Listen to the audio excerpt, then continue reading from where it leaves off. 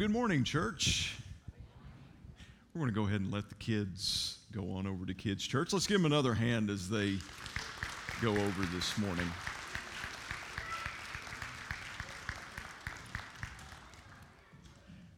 So if you're visiting here with us, maybe this is your first time or maybe you're fairly new here. My name is Ben James. I'm the lead pastor here, and I threatened that if they would not allow me to participate in the play or allow me to wear a costume, that I was going to be preaching from the book of Revelation this morning. Turn to Revelations chapter 12. We are in I'm serious. It's going to be on the screen. We're going to be thankful for hope this morning. And before we read from Revelation chapter 12, we did this, Thomas, myself, and James, who's going to be interning for us after the first of the year as a preaching intern. We were sitting down talking about passages of Scripture. James is ministering somewhere this morning as well, and we were talking about the different versions of the Christmas story, and he said, I think I'm going to preach out of Revelation chapter 12. Thomas and I were like, okay, good luck with that. Have fun. And then, which we usually try to do at least once a week, as we got together, we started going over the Scripture that we're planning on covering both here on Sunday mornings, Thomas Sunday evenings with youth, and James that particular morning with Revelation chapter 12. And we got to diving into that and talking about it and outlining it and bringing points out of it. And I was like, man, this is awesome. James, I'm going to preach on this. So he's preaching from Revelation chapter 12 where he is, and that's where we're going to be this morning as well. We're in a series called Thankful Beyond Thanksgiving. We've looked at being thankful for wonder.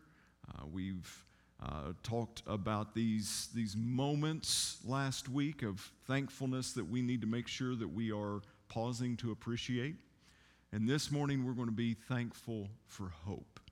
And we will be reading out of Revelation chapter 12, verses 1 through 6. Verse 1 says, "And a great sign appeared in heaven, a woman clothed with the sun, with the moon under her feet, and on her head a crown of 12 stars. She was pregnant and was crying out in birth pains, the agony of giving birth. And another sign appeared in heaven. Behold, a great red dragon with 7 heads and 10 horns, and on his heads 7 diadems. His tail swept down a third of the stars of heaven and cast them to the earth. And the dragon stood before the woman who was about to give birth, so that when she bore her child, he might devour it. She gave birth to a male child, one who is to rule all the nations with a rod of iron. But her child was caught up to God and to his throne. And the woman fled into the wilderness, where she is a place prepared by God, in which she is to be nourished for 1,260 days. Pray with me, if you would, this morning. Father, we thank you for the presence that we have felt here this morning. We're thankful for kids who love you. We're thankful for students who love you.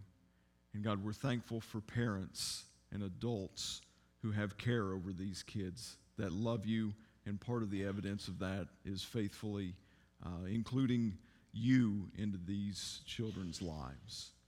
God, as we move into a time in your word, I pray that you open the ears of the listeners this morning, that the words that are spoken from here would challenge, would convict, and would comfort this morning. Father, I pray that you now use me. Holy Spirit, I ask that you take my voice and give words to it. Let the words of Ben be very few this morning, and allow me to speak your truth boldly and in love. In Jesus' name, amen. So many of us are familiar to some degree with the gospel accounts of the birth of Jesus. We see it in Matthew, we see it in Luke.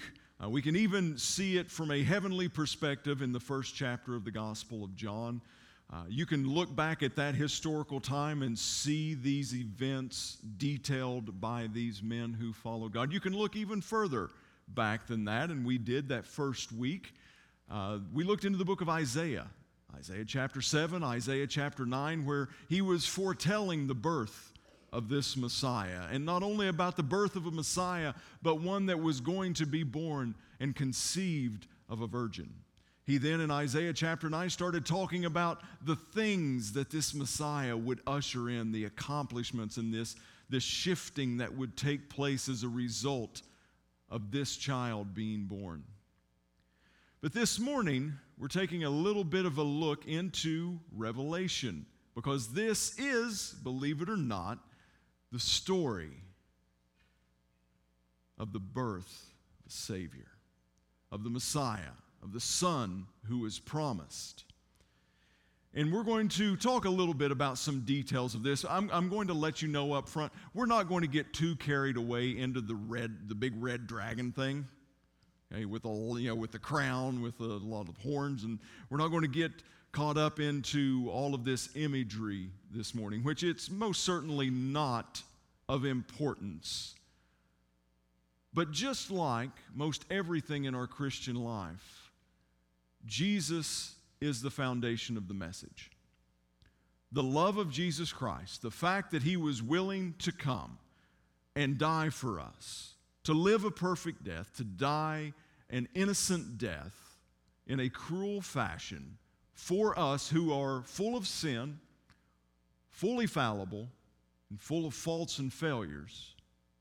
He was willing to take the justice and the sentencing and the curse of sin that we have, that we deserve, and He took it upon Himself, albeit innocent, in order so that we could have relationship with Him and the promise of an eternity in heaven with God.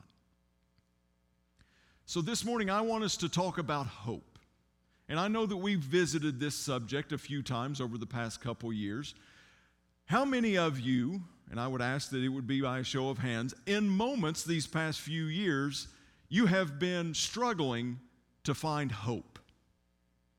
Been struggling to find hope. The message of this house is that beyond and above anything else, we have to focus on Jesus Christ. That is our source of all things. And hope is one of those. Our hope cannot be found, cannot be established, cannot be built on anything other than Jesus Christ if you expect it to last. If you want a source of hope that's unmovable, unshakable, that will never change, that will never fail, that never gives up, then your source of hope cannot be found here on this world. Amen? If that's the source, if that's the hope, if that's what you're wanting in your life, you're wanting to have that place, that person, that object where you can go and you can say, no matter what else is going on in my life, no matter what temptation, no matter what trial, no matter what tribulation, no matter what chaos I'm facing in my life, I can go to this place and know beyond a shadow of a doubt that my hope is found there. And folks, that place is Jesus Christ. So I want us to look at a few places and why we can look at this passage in Revelation and we can see where this time of Advent, this coming of a Savior, this miraculous coming can be found and the hope that we can find in it. And I'm going to encourage you. The real name of the book of Revelation is the revelation of Jesus Christ. It's the revelation of Jesus Christ. You see, and now you can answer this in your head because I'm not going to ask you to embarrass yourself, but most of us in here, you maybe, are kind of leery of reading the book of Revelation. You're like, I don't read that, it scares me. That passage you just read, it talked about dragons, all right? I don't like that. Tail sweeping down a bunch of people, talking about killing a son, that's the goal. I don't like that. It scares me. I don't understand it. At the foundation of this book, it reveals Jesus Christ. And that's the way that we need to read it. So I want us to look at our first source of hope. Our hope can be found in verses 1 and 2, is that we can trust in God to keep His word. Hope is found by trusting God to keep his word. So if we read verses 1 and 2 again, and a great sign appeared in heaven, a woman clothed with the sun, with the moon under her feet, and on her head a crown of 12 stars. I want to pause there for just a moment. And again, we're not going to get off into the weeds on this one, but this woman that's referred to here, it's widely believed and accepted by most scholars and theologians that this woman is Israel, is the nation of Israel. Okay, that's for your information. It's not a whole lot. Like I said, don't want to get caught up here. Some people believe that it's Mary. Some people believe that it's the modern day church. But mostly, and the one that I ascribe to as well, is the thought that this woman is being spoken about, is the nation of Israel. So verse 2, she was pregnant and crying out in birth pains and the agony of giving birth. So hope is found this morning in this passage that God will keep his word, that we will trust in God to keep his word. From the very beginning of the book, Genesis chapter 3, there was a son that was promised in the garden when Adam and Eve fell, when they sinned. It wasn't a new plan at this moment. It wasn't a new plan at the time that when Jesus came, that God just thought this up and said, hey, this is a good idea. Jesus was the plan all along. Jesus was the Redeemer all along. He was the Messiah all along. And God stayed true to that over the course of time in his perfect frame. In his perfect timing, God sent his son Jesus to this world. And if God will be faithful to his promise, which we see the whole Old Testament pointing to Jesus Christ, pointing to the Messiah, if God is faithful to keep his word and to keep his promise that he's so willing to give up his only son, then we can trust him here today also that he will keep his word, that he will provide for us, he will care for us, he will love us, and he will protect us. Romans 8:28, that all things will work for our good if we love God. We can hang on to this hope that no matter how bad things get, we have a Savior who never ceases in his love for us. We have a Messiah who never washes his hands of us. We serve a Savior who never looks away from us and says, I'm done with you. And that's good news. We have hope that we can trust God to keep his word. And this morning, I would encourage you through this season, because let's be honest, Christmas time, although that we all rejoice, although we celebrate, and most of all of us look forward to this time, Christmas is not always, the holiday season is not always full of good, happy emotions. Some of us in here are facing this holiday season maybe without a loved one for the first time in our lives. Maybe we've lost a job. Maybe there's tension with family members. Maybe there's something that's happening through this Christmas time and this holiday season that evokes memories that aren't necessarily pleasant. And what the enemy wants us to do is he wants us to be able to grasp onto these things, take our focus off of Jesus Christ, and become discouraged, to give way to doubt, and then to lead to our despair. But my brothers and sisters, I'm here to tell you this morning that there is a source of hope for us, and we can trust him to keep his word. He will never leave us.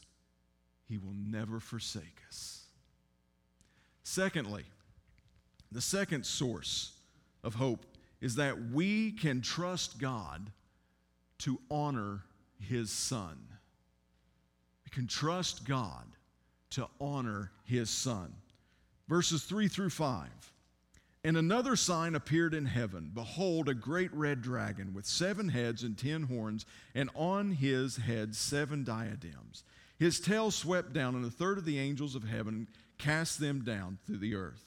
And the dragon stood before the woman who was about to give birth, so that when she bore her child, he might devour it.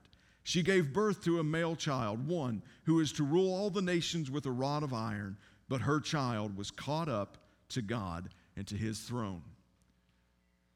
This passage of Revelation, this verses 3 through 5 of chapter 12, this son, this babe, this is Jesus Christ. The red dragon is Satan, trying to devour, trying to destroy, trying to do away with this newborn babe. And if you look at it, if you think about it, if you have biblical experience, if you've done the Sunday school thing, or if you're able to stay awake through my messages, then we know that this is not a new thing at Jesus' time for there to be plots to kill newborn baby boys. If you think about it, sons, the enemy has been moving since the very beginning to do away with this threat of a Messiah coming, of a Son of God being born that will thwart all of the plans and the schemes of the enemy.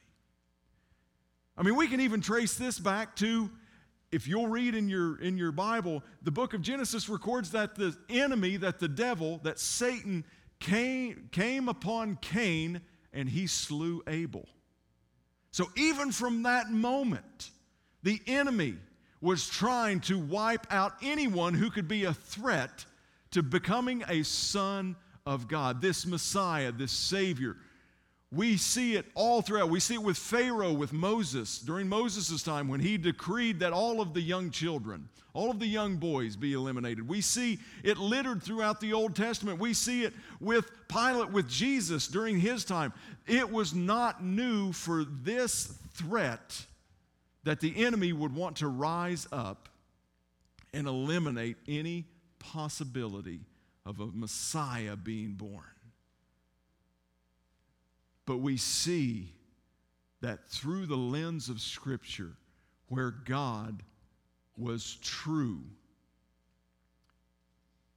to his Son. He promised a Son. He promised a Savior. He promised a Messiah. He promised a Redeemer. He promised one that would stand in the gap, that would intercede on your behalf and on my behalf. He promised this from way back in the Garden of Eden, and nothing that the enemy could do, try as he may, try as he might, through his best efforts, nothing that the enemy could do could stop the will of the living God. And my friends, that has not changed today. That was true then. That's true now. Amen? Nothing that the enemy can do will thwart, will cancel, will stop what God is doing. We can have hope in him because we can trust in him because he honored his Son. And the beautiful part about his Son is that he didn't just come, he didn't just live, he didn't just die. He didn't just resurrect. He didn't just ascend into heaven where he's seated at the Father's right hand, making intercession, serving as an advocate for you and I. But he's also coming back. He's coming back for his church, his bride.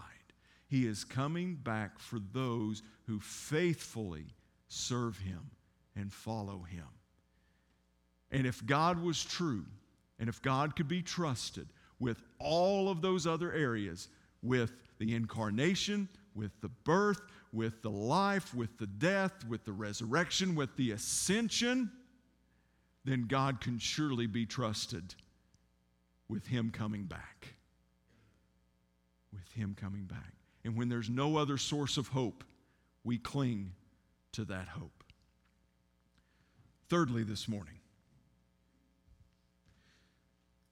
we can trust God to care for his people.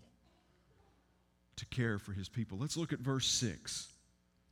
And the woman fled into the wilderness, where she has a place prepared by God, in which she is to be nourished for 1,260 days. Just a little side note here. Does anybody know what the significance of the 1,260 days is? Like for sure knows? Good, me neither. You all thought I was getting ready to get real deep right there, didn't you? Numbers are hard. Okay, people, numbers are hard. But notice what happens here. After the birth of the son, we've established that this woman, it's the nation of Israel, is God's people. It's God's people. And you can trace this thread into like 2 Peter 3:16, I believe it is. Romans 11 all talks about this mystery of this remnant, that it's not just the nation of Israel now, but it's also including the Gentiles, which is really stinking good news for us because we're all Gentiles. So to be included in that is really good. But we see that she flees into the wilderness. Anybody felt like your life's been a wilderness? Ever? Anytime? Always? Always? Okay. She fled into the wilderness where she has a place prepared by God in which she will be nourished. My friends, take hope this morning in our Savior. Take hope this morning in God the Father. Why? Because He will care for us. He will provide for us. He will sustain us. He will strengthen us. He will comfort us. He will encourage us. Now, everything that happens may not be what we would choose to happen. We will face things in this life. Jesus talked about suffering more than he did anything else. In this life, there will be suffering. There will be difficult moments. There will be times that we would choose, if we had a choice, we would not choose to go through those times. But we're going to be thankful during this Christmas season for the hope that no matter what we face, He cares for us. He loves us. He provides for us. He strengthens us. Even when we think that we cannot go another step, our help comes from the Lord. Because we know where our help comes from. And that's Jesus Christ. I want to ask Scott, if he would, to come back up this morning.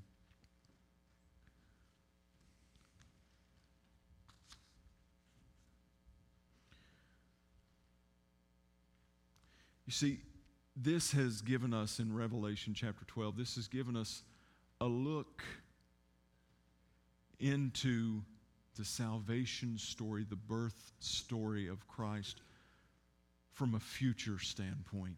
We've seen it from Isaiah in the past. We read it in the Gospels of the early church that applies to us present day. But we get this. This is almost playing out and written like some type of Shakespearean drama, with a red dragon, diadems on his head. It's a wonderful imagery, and it's very, very moving and image-driven storytelling. But it's telling us about a war, a spiritual battle that's taken place and is still raging. But here's something that's even more so that we can be thankful for this morning. We can be thankful because He wins. We can be thankful because God wins. Period. No matter how bad things look, no matter how badly we feel about things and the shape of things. And you know what? I agree. Those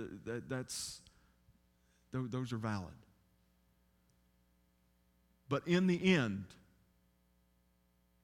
sons and daughters of God, we win because the battle has already been won. And that's what we're celebrating during this Christmas season, is the source of the victory for the battle came in the form of a newborn baby. Will you pray with me this morning? God allowed this word to take root in our hearts. And God, allow it that even if we get to the place that we're facing something that we would consider to be the size and the power of something like a dragon, God, that we can still look and see that there is hope in you. That you are our provider, you are our comforter, you are our strength, and you are our source. God, we're so thankful for you. We're thankful for your Son who came as a babe lying in a manger, lived for us, died for us, resurrected for us, ascended, and is coming back for us.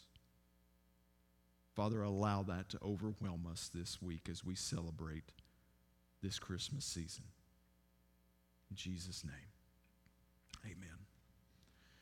Now this morning, if you're here, before we do anything else, if you're here and you don't know Jesus as your Lord and personal Savior, I want to urge you to come. Now, we're not going to be singing this morning.